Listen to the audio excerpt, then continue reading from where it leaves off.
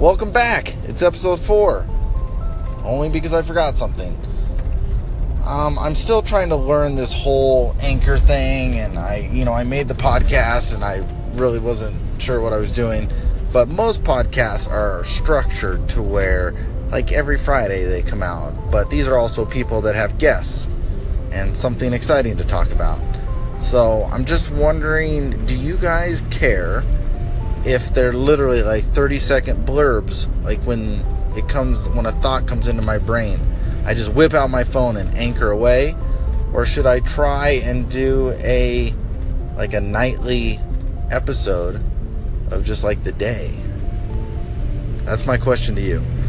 So leave any sort of feedback in my Facebook post, on my Twitter feed, or in the Anchor app. I believe there's discussions now within the Anchor app. So I will take any sort of fantastic feedback you guys want to give me, or terrible feedback.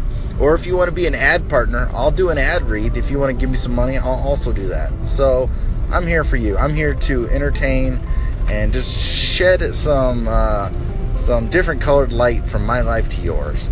So let me know what you think in the comments, in the clicks, in the feedbacks, wherever you are. I appreciate it all, and I'll see you guys later.